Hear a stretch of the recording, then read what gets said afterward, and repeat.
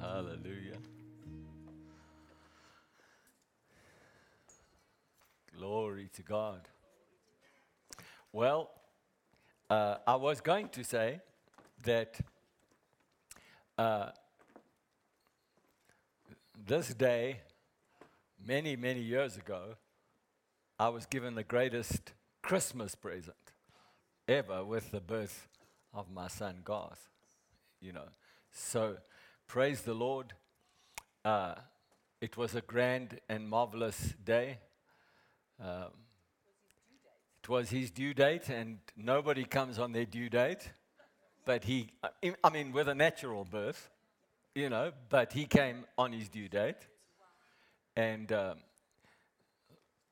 Bryn took he was 2 weeks late, and he took about 36 hours of child labor. I mean, Pastor Sharon went through all kinds of labor pains and contractions and everything for about 30 hours or something ridiculous like that. And Garth came in about 2 hours. We hardly had a chance to get her to the hospital. Sharon, that was, and the, huh? Third push, she says. And he was crying and screaming, and we thought this is going to be another marathon session. But Christmas lunch we had in the hospital together, celebrating the birth of our new gift. Hallelujah. Praise the Lord. It's rare that we have Christmas Day and Sunday together, and so it's a wonderful occasion to have a normal church Sunday and have Christmas Day at the same time. Hallelujah. I am, I am, uh, I am a Christian,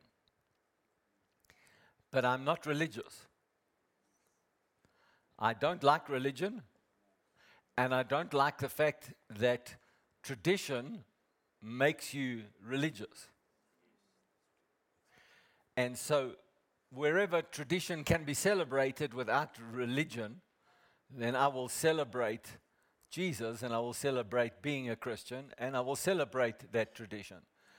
But the minute tradition becomes that important that it overtakes relationship and the true meaning of being a Christian, then I rather choose the relational component of being a Christian than the tradition of being a Christian. Amen. And so it's against every fiber of my being to be a traditionalist.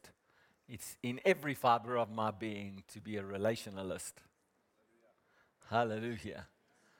And so even today, I mean, it's just a strange thing. I was talking to Brother Joe from Jerry Savelle Ministries in the U.S. and, you know, Australia. He has an office. Brother Jerry has an office in Australia and, of course, in South Africa. And we are the only offices that he has around the world that closes down completely, as does our church office, because look around you. It's like everybody this time of the year in the southern hemisphere goes on some kind of vacation, you know. And anyway, a lot of people in the northern hemisphere, of course, they don't have the kind of break that we have, and they spend a lot of money on Christmas trees and decorations and lights and snowfalls, and so you have all of the Hollywood kind of idea of what Christmas must look like, but we don't have that kind of thing in South Africa. So we might as well just celebrate Jesus. Amen. So in order for me to celebrate Jesus, I'm going to ask you a question. And that question would be, what gives the right of a king to be a king? Birth. Now, in our modern day world, we have a fairly high profile king that has just become king because the queen died, his mother. And he is about to be coronated as the king. He is a king in waiting. The coronation ceremony is yet to happen, but if I'm correct, it's going to happen somewhere in the new year, February, I think. But he is the king, but he hasn't yet been coronated king. So who's going to preside over his coronation? The church. So what different blood has got King Charles got to my blood as a man? No different blood. There is no such thing as royal blood. It's just a man blood. So what gives the right of a king to call himself king? Over all the centuries, what has any king laid claim to a throne and a kingdom for what has given them the right?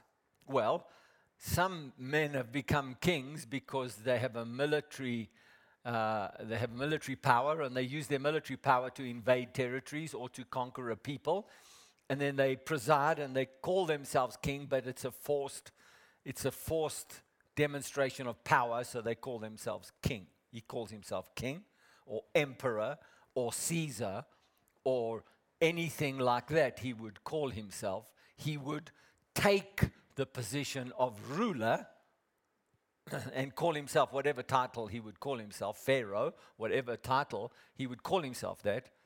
But as for the blood-born king, there is no such thing as a blood-born king. There is no such thing as noble blood. Because there is only one man's blood that is given to another man's blood. Right?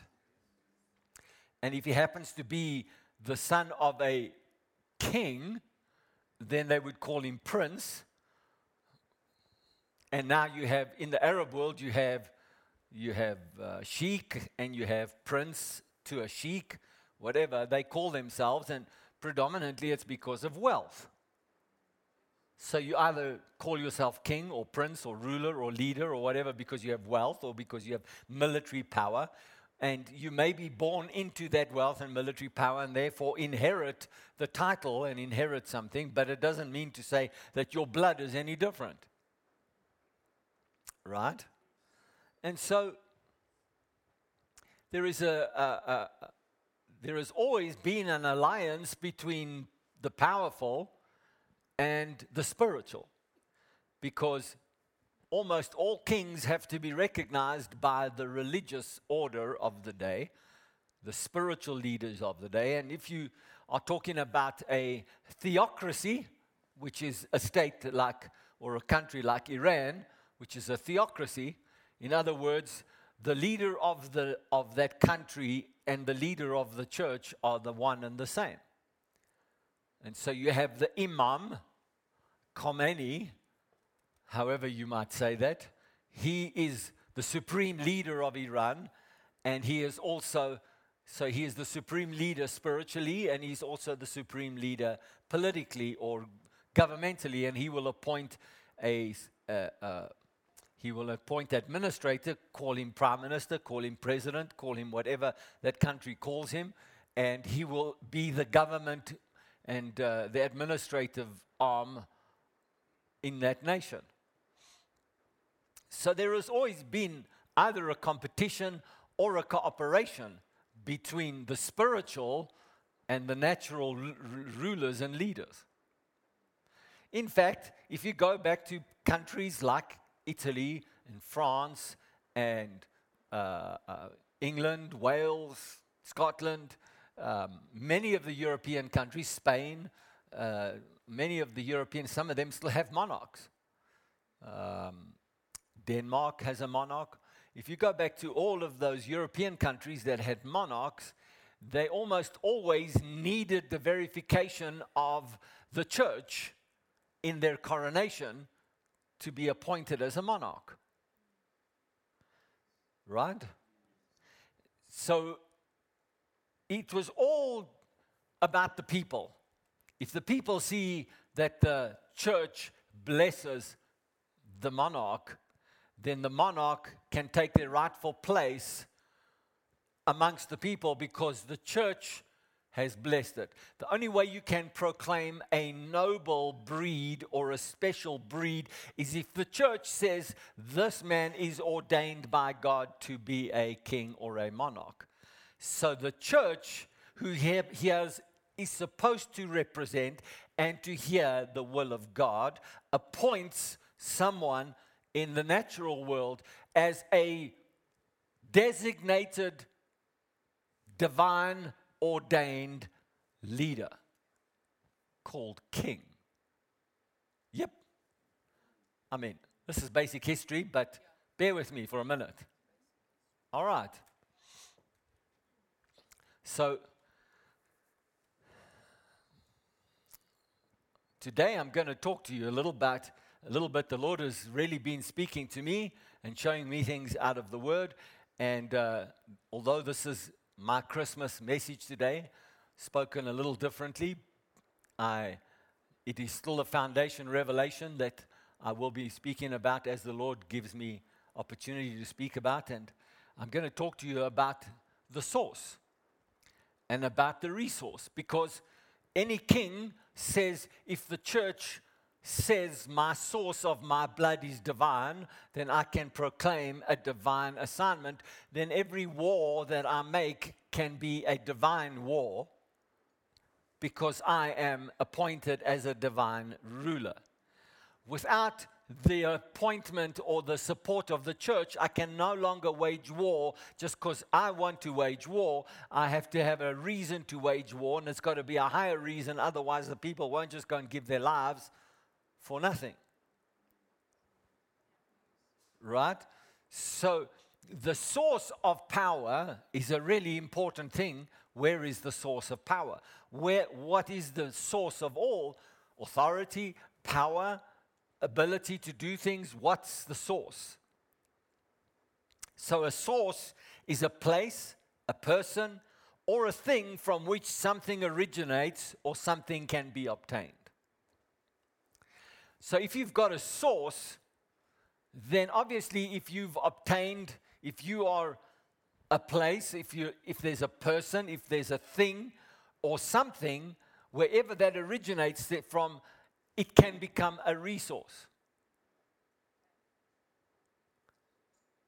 If there's no source, you can't have a resource. There has to be a source before you can have a resource. Yeah? So a resource, I'm going to take just a moment here. The original meaning of the word, as opposed to something that is kind of changed with our cultural norms, means a resource is the possibility of aid or assistance. That's the original meaning of the word, the possibility of aid or assistance. It can mean a stock or supply of money, materials, staff, and other assets that can be drawn on by a person or organization in order to function effectively. So, if I'm a person, I can draw on it to function effectively. If you're an organization, you can draw on it to function effectively, because it's become a resource, because there is a source. Right? Or you can say it's an action or strategy which may be adopted in adverse circumstances. Now, John chapter 6, verse 35 says, "And Jesus said to them, I am the bread of life." I am the bread of life. What's he saying? I am a source. I am the bread of life. He who comes to me shall never hunger. Why? Because the source says, whatever need you have, any aid or assistance that you might require, the source provides it. You can call on the aid or the assistance that you need at any time, because the source never stops giving. I am the bread of life. He who comes to me shall never hunger, and he who believes in me shall never thirst. That's pretty much, other than breathing, that's pretty much everything you ever need. Hunger and thirst. If I can breathe and I have my hunger and my thirst met, I've got everything. The source provides a resource. one could say, because we understand the source, we can have an action or strategy that can be adopted in adverse circumstances, meaning whatever adverse circumstance I face, I can always go to the source to provide my resource.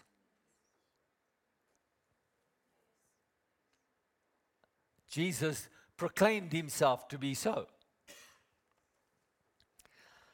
But I say to you that you have seen me and you do not believe. All that the Father gives me will come to me, and the one who comes to me I will by no means cast out. In other words, if you come to the source, you will never ever leave without resource. For I have come down from heaven not to do my own will, but the will of him who sent me. So where does Jesus get his source? So he's proclaimed himself to be the source. Where does he get the source from? Heaven. From his Father. Is God the Father eternal? Is he divine? The Bible says there is no beginning to him and there is no end to him. He always has been, he always will be. There is no variation in him ever. Whatever he has always been, he always will be. So if Jesus says, I've come to be your visible source that you now can see, I've come from the one you cannot see, but if you've seen me, you've seen the same source, just you can't see him, but me you can see. Hallelujah.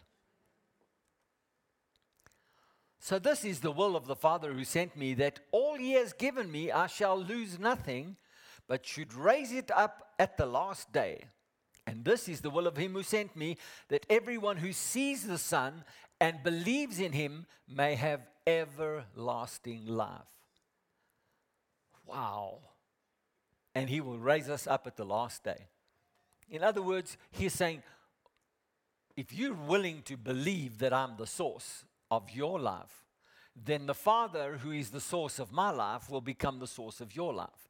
That means the eternal source becomes your source by believing in this source. Because I don't come here out of my own will, I have come from the one who sent me. If there was anyone that could say, I am noble birthright, blood king, it is King Jesus. There is no other before him, but there are many since him.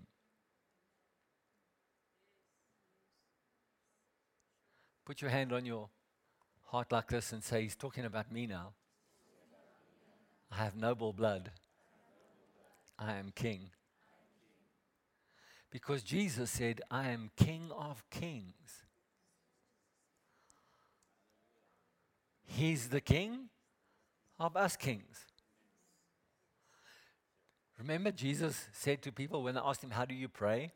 He said, pray like this, our Father which art in heaven. Our Father. He didn't say pray to my Father. He said, our Father which art in heaven, hallowed be thy name. Thy name, thy kingdom come, thy will be done on earth as it is in heaven. So who's running the kingdom? Jesus is not here. Who's running the kingdom? We are. Hello, kings.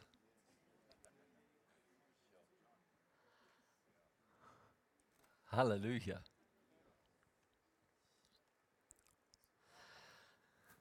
Now, you know, this is the story that everybody will tell when it comes to Christmas Day.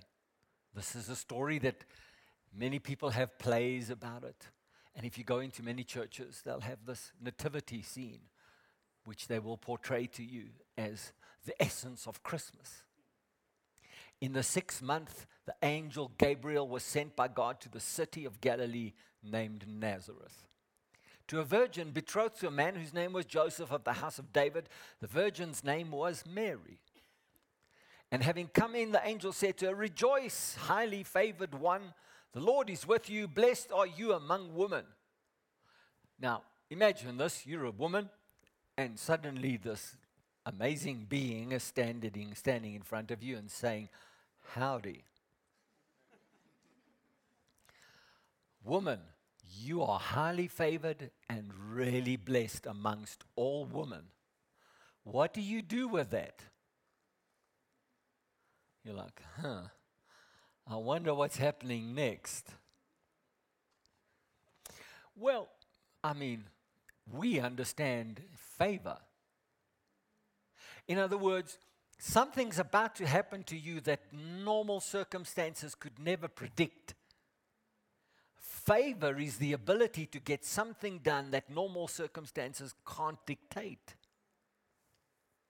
So that's why he had to address her as favored one, because that gave God the right in his own proclamation to make something happen that had to bypass the normal course of life.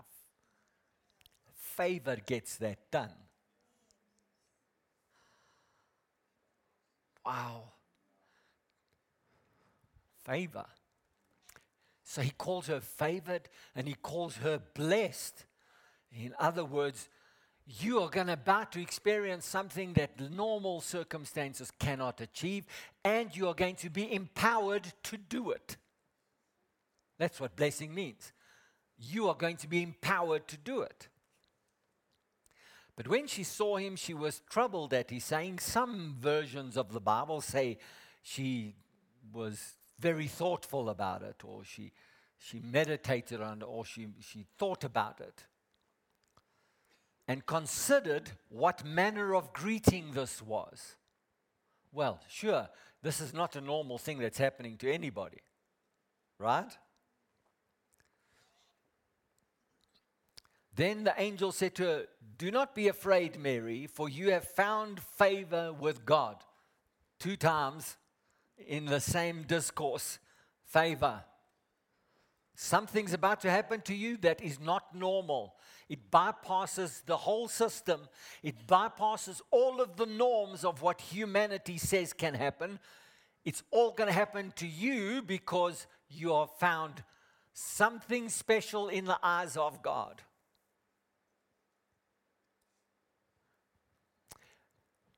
She was kind of wondering, what is it that I've done that's so special that would cause this to happen? Well, it wasn't just about her. It was also about who she was about to marry. But it was also about her lineage that she came from. There was many things that she perhaps didn't in that moment understand completely, but she wasn't just a random choice of something. There was a bloodline involved here, going back to King David. I've got news for you.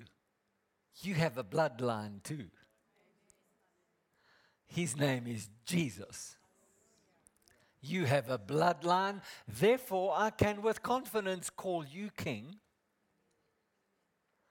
Please, let's rule in the kingdom.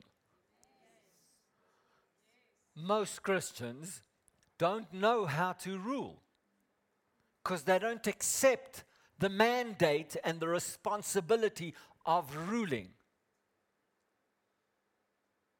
Come on. So ruling is something that you have to embrace, otherwise you won't do it. We as a people, generally as a church, I'm not going to get into this too much today. In time to come, God willing, I will say some more about it. We are very used to the act of serving. It's part of our fabric in church to serve. But you have to have an idea that my serving will also lead me to ruling, because Jesus said to his disciples, unless you let me wash your feet, in other words, I must serve you now. You can have no part of ruling with me later.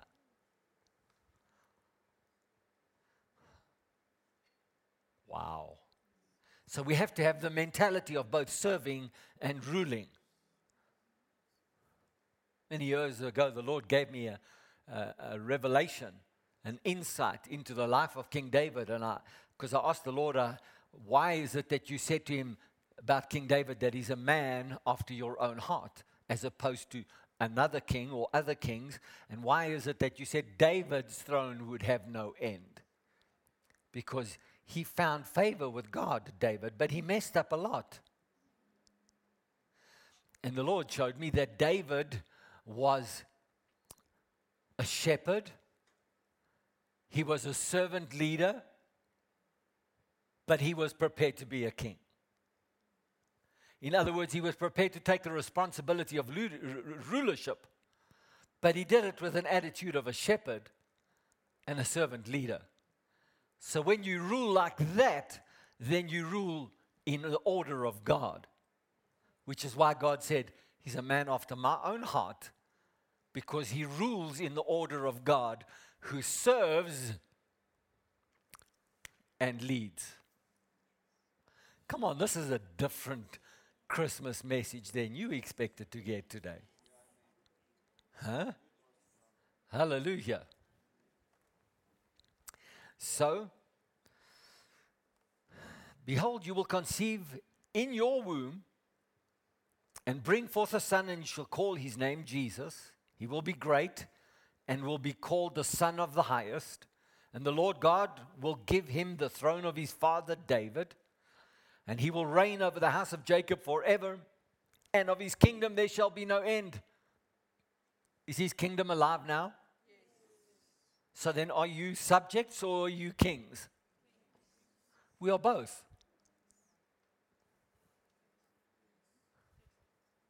We are both. Amen. But we find it easy to be subjects. We don't find it so easy to be kings. Come on. When the church behaves like a king, the world, who has seen religion, says churches don't behave like that. Because churches are supposed to be Christians, supposed to be poor, they're supposed to be humble, they're supposed to be subservient, they're supposed to be meek and mild, and they're supposed to be in that category of person, because that's how they want religion to be. But that's not who God says his children should be. His children should be both his children, and they should be kings. Now, when the church starts to behave like a king, the world comes against it, because they know what kings do that are not godly.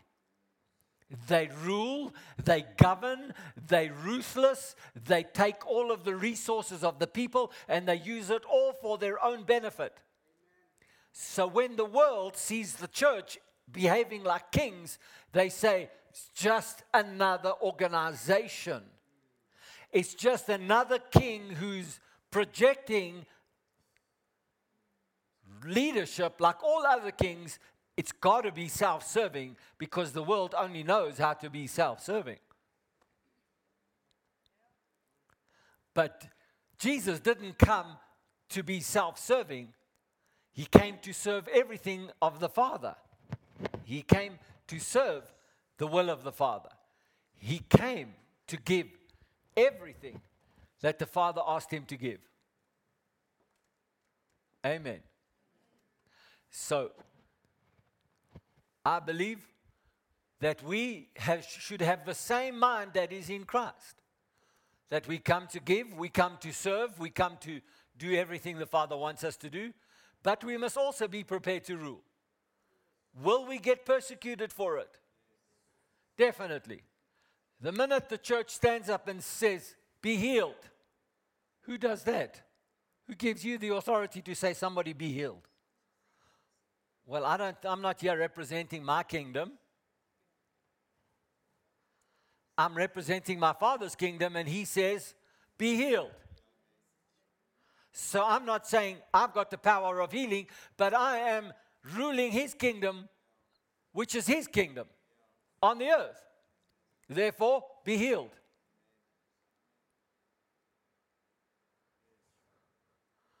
What about be prosperous? Well, no. Pastor John, it's Christmas. Please stay away from the money thing. On Christmas Day, I mean, we're here, to kind of talk about Jesus. Well, you think Jesus was poor? Ah, many people use that scripture. He had no place to put his head. He had no home to call his own. He was just poor and shame. Well, then why did he have a treasurer? You don't have a treasurer. You don't have an accountant, a financial manager, if you don't have money. I'm glad you asked about that.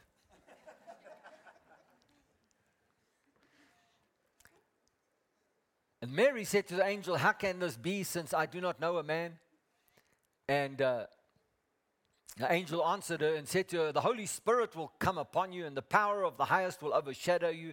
Therefore also that Holy One is to be born will be called the Son of God." Then she says in verse 38, verse 37, he's talking about Elizabeth, who was barren, and now she's pregnant. In verse 37, "For with God nothing will be impossible." Then Mary said, because she knew Elizabeth. She knew Elizabeth was beyond the childbearing age, and she now is pregnant because he said so, not because she knew it. So then she says, "Okay, if that's possible." Then Mary said, "Behold the maidservant of the Lord. Let it be to me according to your word." And the angel departed from her. Here's what's happened. He says, "I've come to tell you that the source of all life is about to produce through favor a source of life in you that bypasses all the rules. If the source of life is in you, receive it, and the source will provide for all of your resource." You think the Father God is going to let His Son come into the earth without adequate resources? He's Almighty God. When Jesus gets born, He has to learn the ways of His Father in the natural man, but His spirit man is perfect. Therefore, sin doesn't touch Him, but He has to learn the ways of the Father in the natural man. He gets to the age where his learning and his understanding come together. What age was that? I'm glad you said it quietly, Sharon. Most people think it was the age of 30. It was the age of 12. You want to know why we have to take care of our kids? Because the age of 12 is a good age to be completely giving your life to God. His learning and his understanding came together because his mom and dad were looking for him. And where are you? And they have to go back to Jerusalem, and he's talking to all of the religious leaders of the day, and he's got them on the back foot. He's, as it were, got them on the ropes. And he's 12. And his mom and dad say, "Don't you come and tell us, what's up with you?" He says, "Don't you know? I'm supposed to be about my Father's business." That's when the moment where his learning and his understanding came together, and he understood that he's divine and he's man.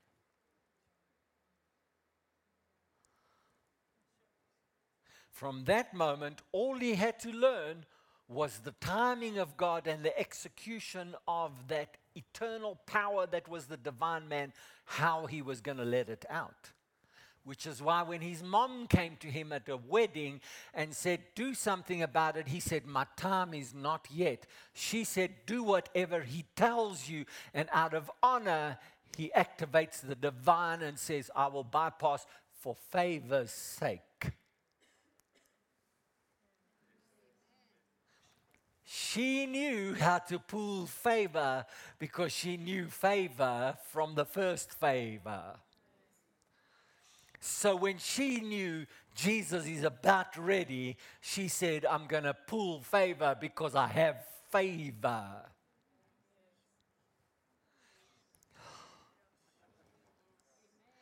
So she comes with favor and she says, "Do it." He says, "All right, Mom, This is the last time I'm doing this for you because you're a mom and because of your status in my life and because you understand favor, I will do this because my Father permits it. She wasn't making a pull on Jesus. She was making a pull on the Heavenly Father to reveal Himself through Jesus. He says, from this moment onwards, you will no longer know Him through me. You're going to have to know Him the way I know Him. Huh? In other words, she was saying, I know who the source of your life is. I'm pulling on the source for a resource. Without the source, there's no resource. We're all thirsty. Provide.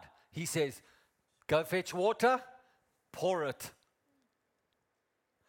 Favor bypassed years of making a drink, wine. Favor just said, in a moment, the divine will work and bypass all of the rules of nature, and it will come upon water and make it something it couldn't be.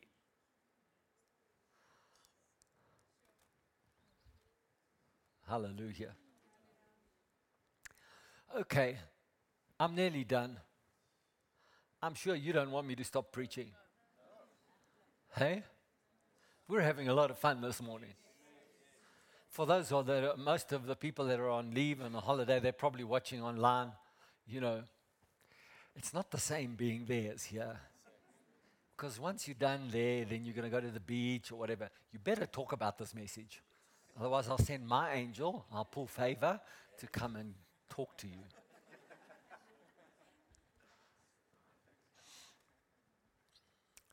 So Luke chapter 2, verse 8. Now there were some country shepherds.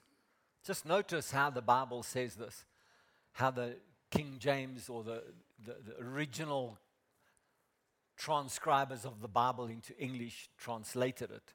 Now they were in the same country shepherds living out in the fields, keeping watch over their flocks by night. So these were shepherds. Right?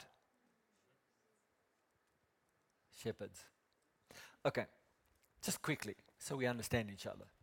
If I'm a farmer and I have 1,000 sheep, and I have 1,000 camels, and I have 1,000 cows, cattle, and I've got a whole lot of stuff, am I a sheep, am I a shepherd, or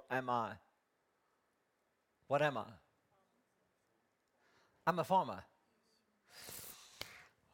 What about if I've got oil fields? But I've got all this livestock that I do too. What do you call me then? You would call me what is commonly known to be what everybody sees I do. Right? So, they had a lot of sheep. Those days, your wealth was predominantly in livestock.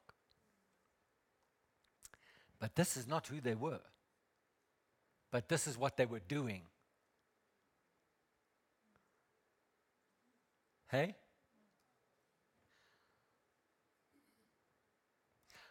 If I'm out riding my bicycle and you see me in my cycling gear and I'm out on the road, you would call me a cyclist. Is that who I am? No. I'm a completely different thing to a cyclist. But if you see me cycling, you would call me, oh, there goes a cyclist. But that's not who I am. That's just what I'm doing. Okay. So they were keeping watch over their flock by night, and behold, an angel of the Lord stood before them, and the glory of the Lord shone around them, and they were greatly afraid.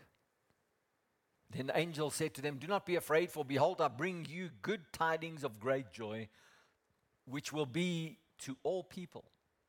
For there is born to you this day in the city of David a Savior who is Christ the Lord.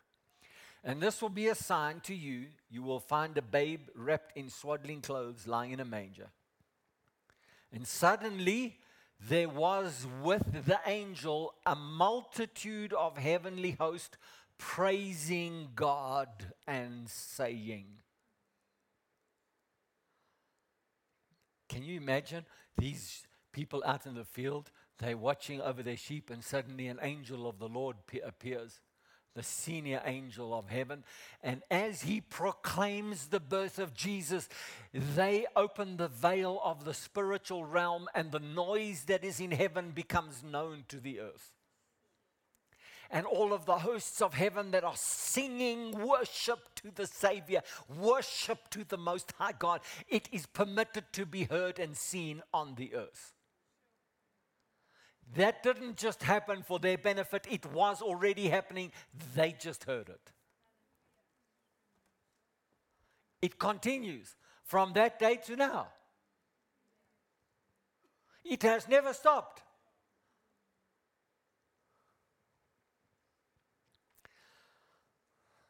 Glory to God in the highest, and on earth peace, goodwill toward men. So it was when the angels had gone away from them into heaven that the shepherds said to one another. I mean, I just want to make a point here. How do shepherds go away? How do angels go away from the earth towards heaven? They don't. They just, it's like they speed up to live at their time, and then man can't see them living at light speed.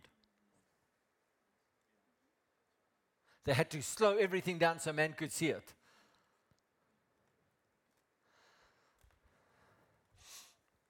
So it was, when the angel had gone into the shepherd, said to one, let us go to Bethlehem and see this thing that has come to pass, which the Lord has made known to us. And they came with haste and found Mary and Joseph and the babe lying in a manger. And when they had seen him, they made widely known the saying which was told them concerning this child.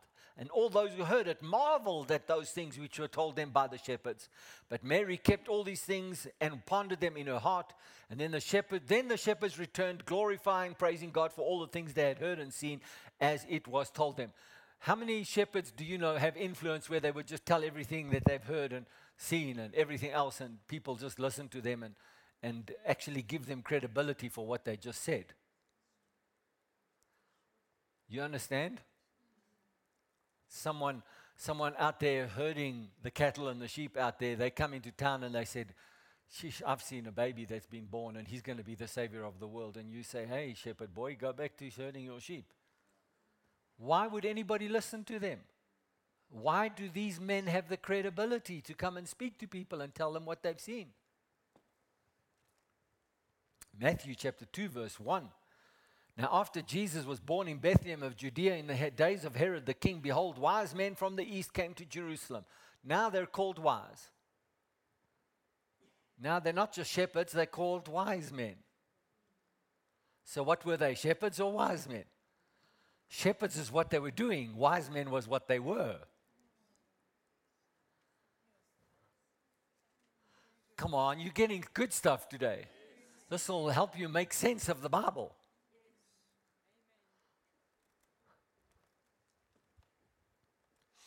So, behold, wise men from the east came to Jerusalem, saying, where is he who has been born King of the Jews? For we have seen his star in the east and have come to worship him. King Herod, a baby king. They didn't come and worship King Herod. They didn't bring King Herod anything. They came to worship a king. Hold on a minute. I thought in those days, if you didn't go with what who the king was, you were executed. They were making an open declaration of worship towards another king while there was a king in power. And he tolerated them? Who are these wise men that have so much influence that a king who's in power would tolerate them even spreading a message like that? Why? Why? Maybe it had something to do with wise men. Wise men. So, when Herod the king heard this, he was troubled, and all Jerusalem with him. And when he had gathered all the chief priests and scribes of the people together, he inquired of them where the Christ was to be born. Herod is putting A king has been born to that we've come to worship, and the Messiah, the Christ, is to be born. Where is this Christ? This Messiah to be born. The scribes and the Pharisees say, they said to him, in Bethlehem of Judea, for thus it was written by the prophet, but you, Bethlehem, in the land of Judah, and are not the least among the rulers of Judah, for out of you shall come a ruler who will shepherd my people Israel. What? You mean the scribes and the Pharisees and the spiritual leaders of the day are all talking about the scripture that is talking about the birth of Jesus, that is Herod's recognition of the Messiah and Christ is being born now?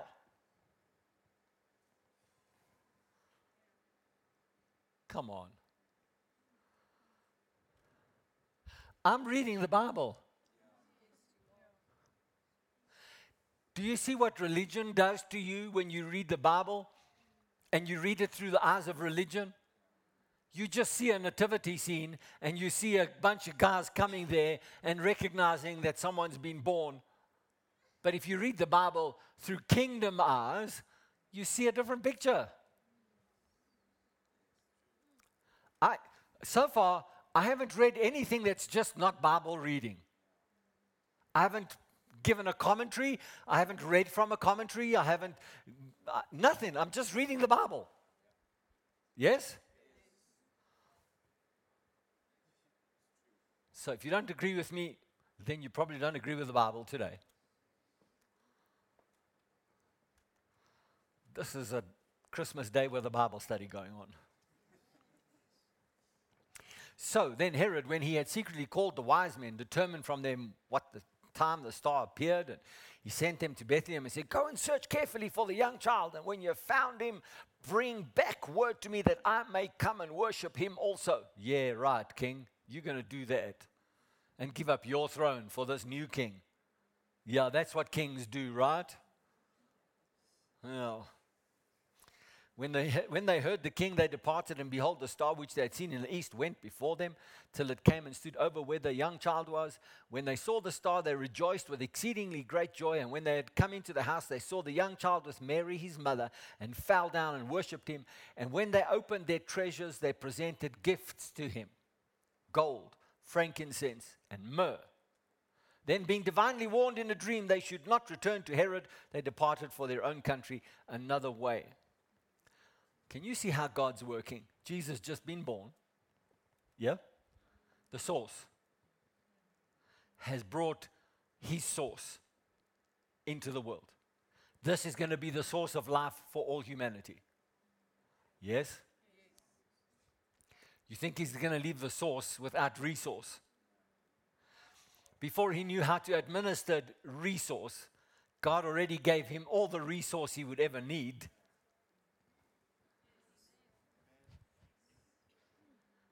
What do you think Jesus has got in mind for you? Seek ye first the kingdom and his righteousness, and all these things will be added to you. If you seek the source, the resource will come. The problem with most Christians is they don't believe that the source wants to meet their need. So they spend their lives pursuing need rather than the source.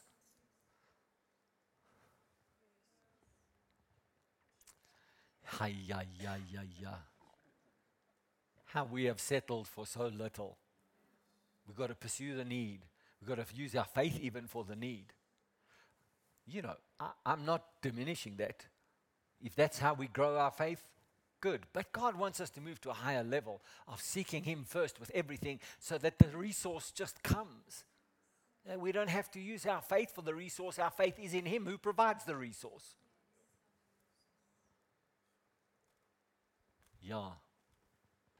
Very quickly, if you go into Wikipedia, or you go to the Oxford Dictionary, or you go to just normal, natural human resources out there, then you will find out who those wise men were.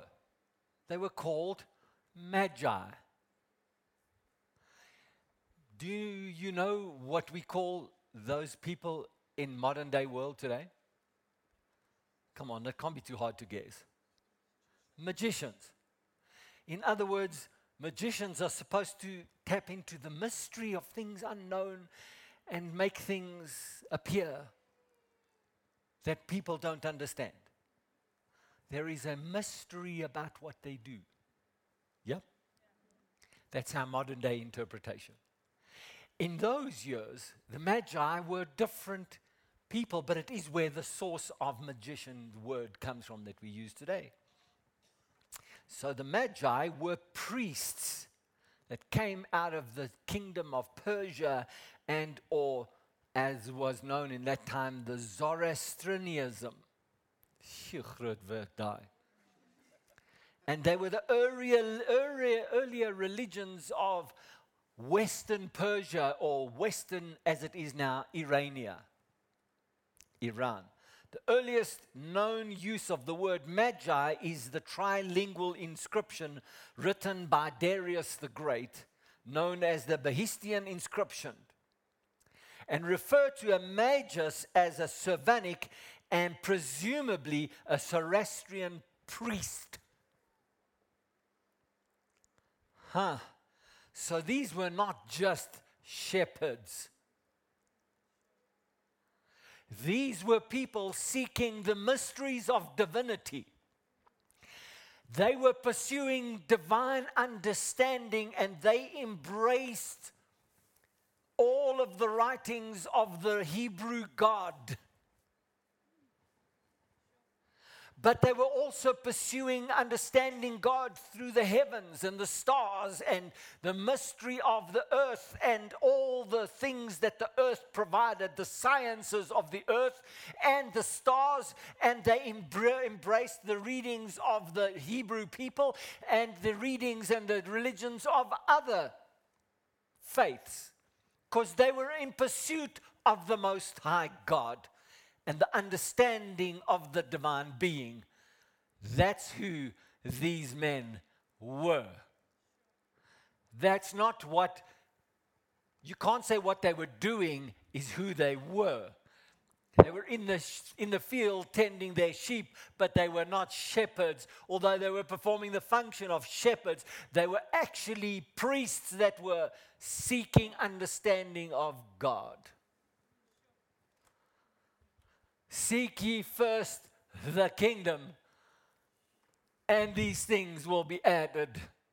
What were they doing? They were seeking God, and so he showed up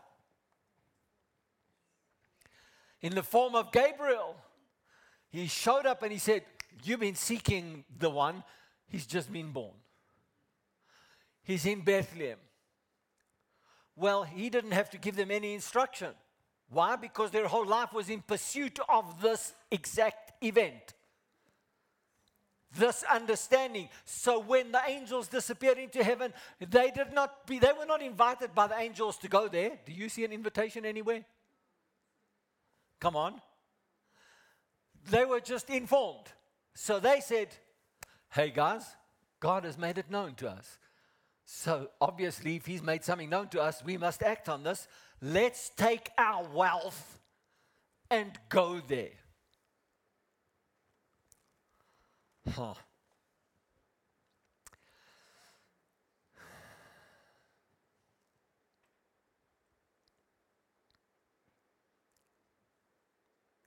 So, I don't want to talk too much about it, but Christian theology tradition has always stressed that Gentiles as well as the Jews came to worship Jesus, an event celebrated in the Eastern Church as Christmas and in the West as Epiphany. Eastern tradition sets the number of Magi at 12. Would that surprise you? 12?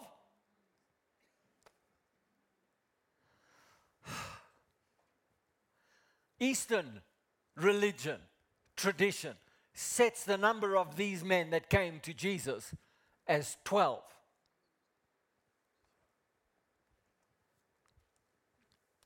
But Western tradition sets their number at 3. based on the three gifts of gold, frankincense, and myrrh presented to the infant. Read your Bible. I have not yet actually done a discourse on Greek or Hebrew or anything else. I'm just going to normal manuscript stuff that's out there in the world for you to go and look it up. Go and read it yourself. Type in Wikipedia and go check it yourself. Go to Oxford Dictionary, any other dictionary. See what Magi says. Or a thesaurus or something. Kom nou mense. But that's why you pay me the big money to go and read Wikipedia, right?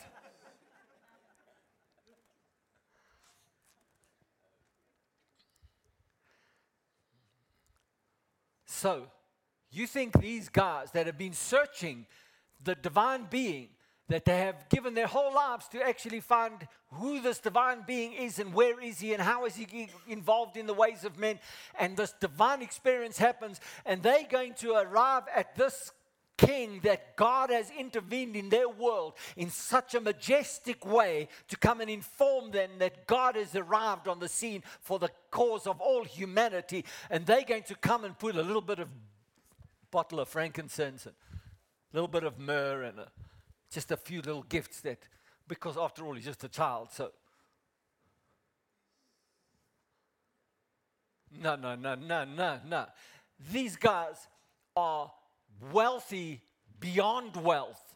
They were so powerful because of what they stood for that literally Rome and all other invading armies left them alone because of their so-called divine status. Which is why they accumulated so much wealth over so much time.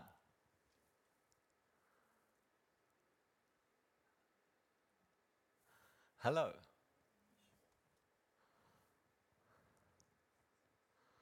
Praise the Lord. And so these guys, they're coming to see Jesus with what? They know this is the biggest event of all time for them. Not only has this moment arrived, but once they leave Herod, the star leads them to the exact location of Jesus. They didn't have Google Maps and GPS. They had a divine GPS. It was a star leading them to the exact location of where Jesus. Otherwise, how else are they going to find out? Who else knew that this was a divine being that was being born? Only Mary and Joseph knew. Yeah, nay. Praise the Lord. Praise Jesus. And so, we can all say with quite certainty that what they brought to Jesus was so much of their wealth that from that moment on, Joseph and Mary and Jesus never had to worry about a thing. In fact, I can tell you that if you see the way Jesus conducted the calling of his disciples, the source wanted to show them how much of a resource they could count on. Before I call you to be fishers of men, just cast your boat out a little bit, throw your net in the other side, and catch some fish. The source will show you how much resource is available. Don't for a minute doubt, for a minute think that when you follow me, that the source will not be a resource. I can with great confidence say that God is the source for my resource in relationship. He is the source of my resources financially. He's the source of my resources in everything that I have need of in my life. Jesus didn't stay a baby in the manger. He became a king who died on the cross to the point where God eternally wanted to stamp his kingdom on the ultimate sacrifice. And the cross had a signature and it says, King of the Jews. And they thought they were mocking him, and it was God stamping his eternal order onto the rest of humanity. Here is a true blood king who was killed before his before he wasn't even allowed to be killed, but he was illegally killed, making it legal for him to raise him from the dead, and legally we can all believe in him and become kings. You want a Christmas story? I just gave you one. Hallelujah. Praise Jesus. I'll tell you what, from this day onwards, I trust that you and I will never ever look at Jesus and Christmas in the same way again as Jesus in a manger with a little couple of shepherd people standing around him and this little kind of cute scene. It wasn't cute. I have no reason to think there wouldn't be 12. Why? Because there was 12 tribes, there was 12 apostles, there were 12 disciples, and he sent 12 kings of wealth to come and put wealth into the hands of Jesus before he had any need of anything. These 12 guys just arrived there. They didn't just come there. The reason why Herod had nothing to say about them is because they were so powerful and they had the ability to say, you are not the king, you are not the right and rightful king, and tell all the people, we do not see and recognize Herod as king. They didn't say that, but they came to appoint another king that all other people will say, what is this that's happened here? They didn't come and dethrone this king, but they came to proclaim another king. Herod thought, no, these shepherd boys, they know nothing. Oh yeah, that's why he went into Bethlehem and had all kids under 2 years old, male children killed. Because they're just shepherds. They're just guys that came there, showed up to kind of confirm Jesus was born. No. These guys showed up with all of their servants, because they're going to meet a king. Not just a king. This is the divinely anointed, appointed, eternal God showing up for what we have been seeking. And we must just show up with our few little guys ourselves and hush, hush. No, they arrived on the scene to the king Herod and say, we are here to see the king that's been born. Try and do something about it, king. We've come with our men. We've come with our wealth. We've come with our power. We've come with our influence. We're not just here to come and hide. We come. You think Herod couldn't send a few people to follow 3 guys to a manger? When they walked away from there, they sent all of their people into all of the town and took over the town, which allowed them to go and see Jesus and not even know where he was, because they didn't know where these 12 magi were, because they had so many men with them.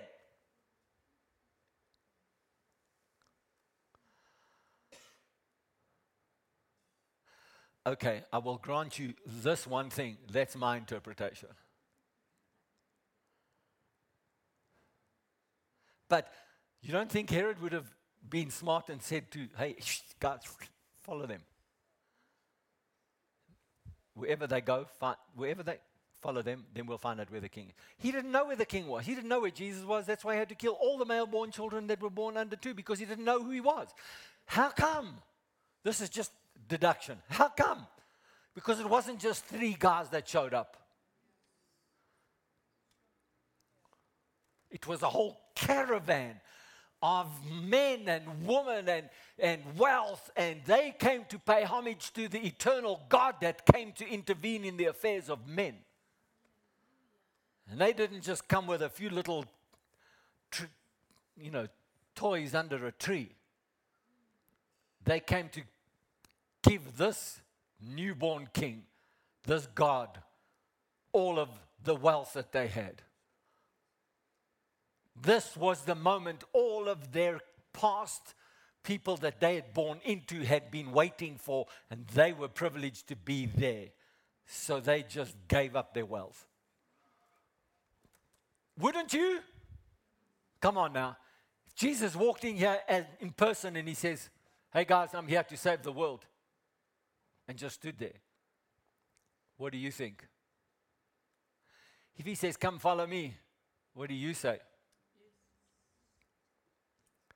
You say, no, Jesus, I've got to sell a house and I've got a car payment to make. And he says, oh, who's your source? So I've got to work. I've got to go back to work tomorrow. Okay, after holiday season. I've got to go back to work. And Jesus says, what? The source has arrived. The source has arrived. Why? What are you talking about? The source is here. Trying to give you a perspective. This is why we celebrate Christmas.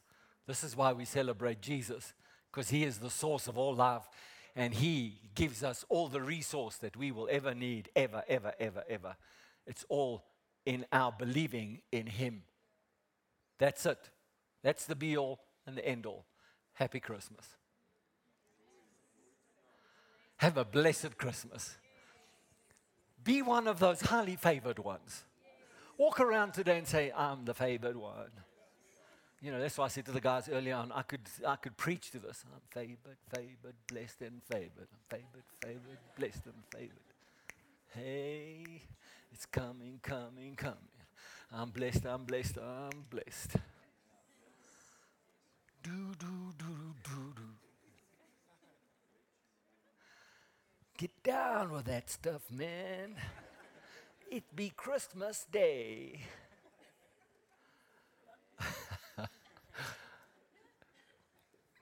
Get your good selves up out of that chair and come get down with me.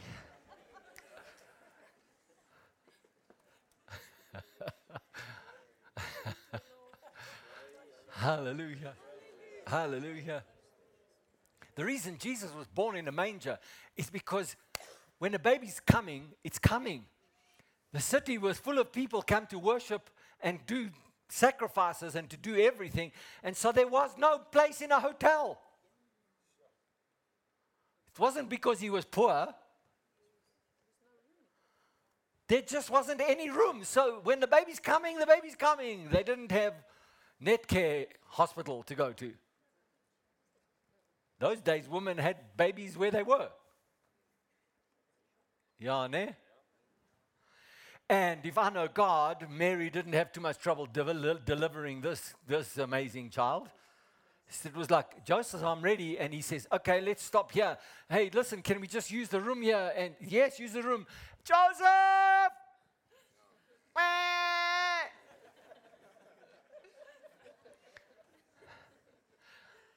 And that little Jesus became the Savior of the world.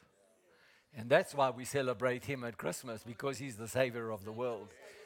I never want to see him as the baby manger Jesus. I always want to see him as the King of Kings, the Lord of Lords, the Almighty, the great I am, the supreme divine being that meets all of humanity's needs.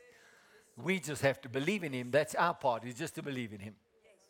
Why don't you just raise your hand like this? Just raise your hand and say, I believe in Jesus. I believe in baby Jesus.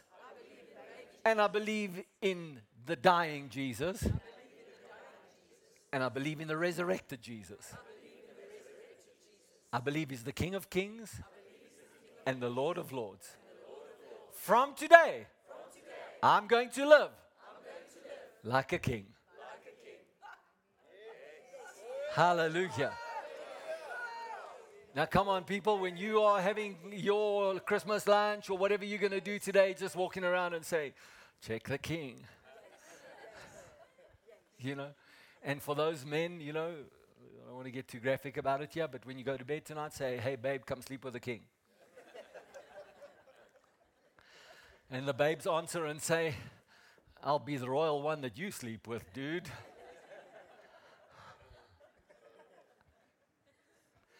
And for the children, when mom and dad put you to bed tonight, you say, careful, you're dealing with a prince and princess here. We're also kings in the making. We are learning so that we can have understanding. Until that time, we'll just be princes and princesses until we understand what it is to be a king. Hallelujah. So you've just heard a royal story too. Hallelujah. Will you just agree with me as I pray for you? I pray that your day is blessed. I pray that this day will bring you peace and joy and all manner of good things that you wish today, that you trust God for, ask Him for, and be bold and ask Him for outrageous things because you have favor. Just say, I'm favored. Hallelujah. Come on, say it again. I'm favored. Glory to God. And I pray that for those people that are away on leave, if you're coming back this coming week, I pray that you're protected as you travel, that He gives His angels, those same ones that met those guys in the field, those same ones, they're still in charge of you. They protect you. They guide you. They look out for you. Listen to the prompting of the Holy Spirit, and the angels will help you get through any circumstance in your life. And I pray that as you go in and out, you're blessed. Whatever you do, you're blessed. And great peace is your portion over this period of time. And that you will be rested and ready to come and rule with Jesus and be the king of your own kingdom. His kingdom that He's given you to rule over. Everybody said? Amen. Amen. Aren't you glad you came to Christmas service this morning? Yeah, okay, kings, bye.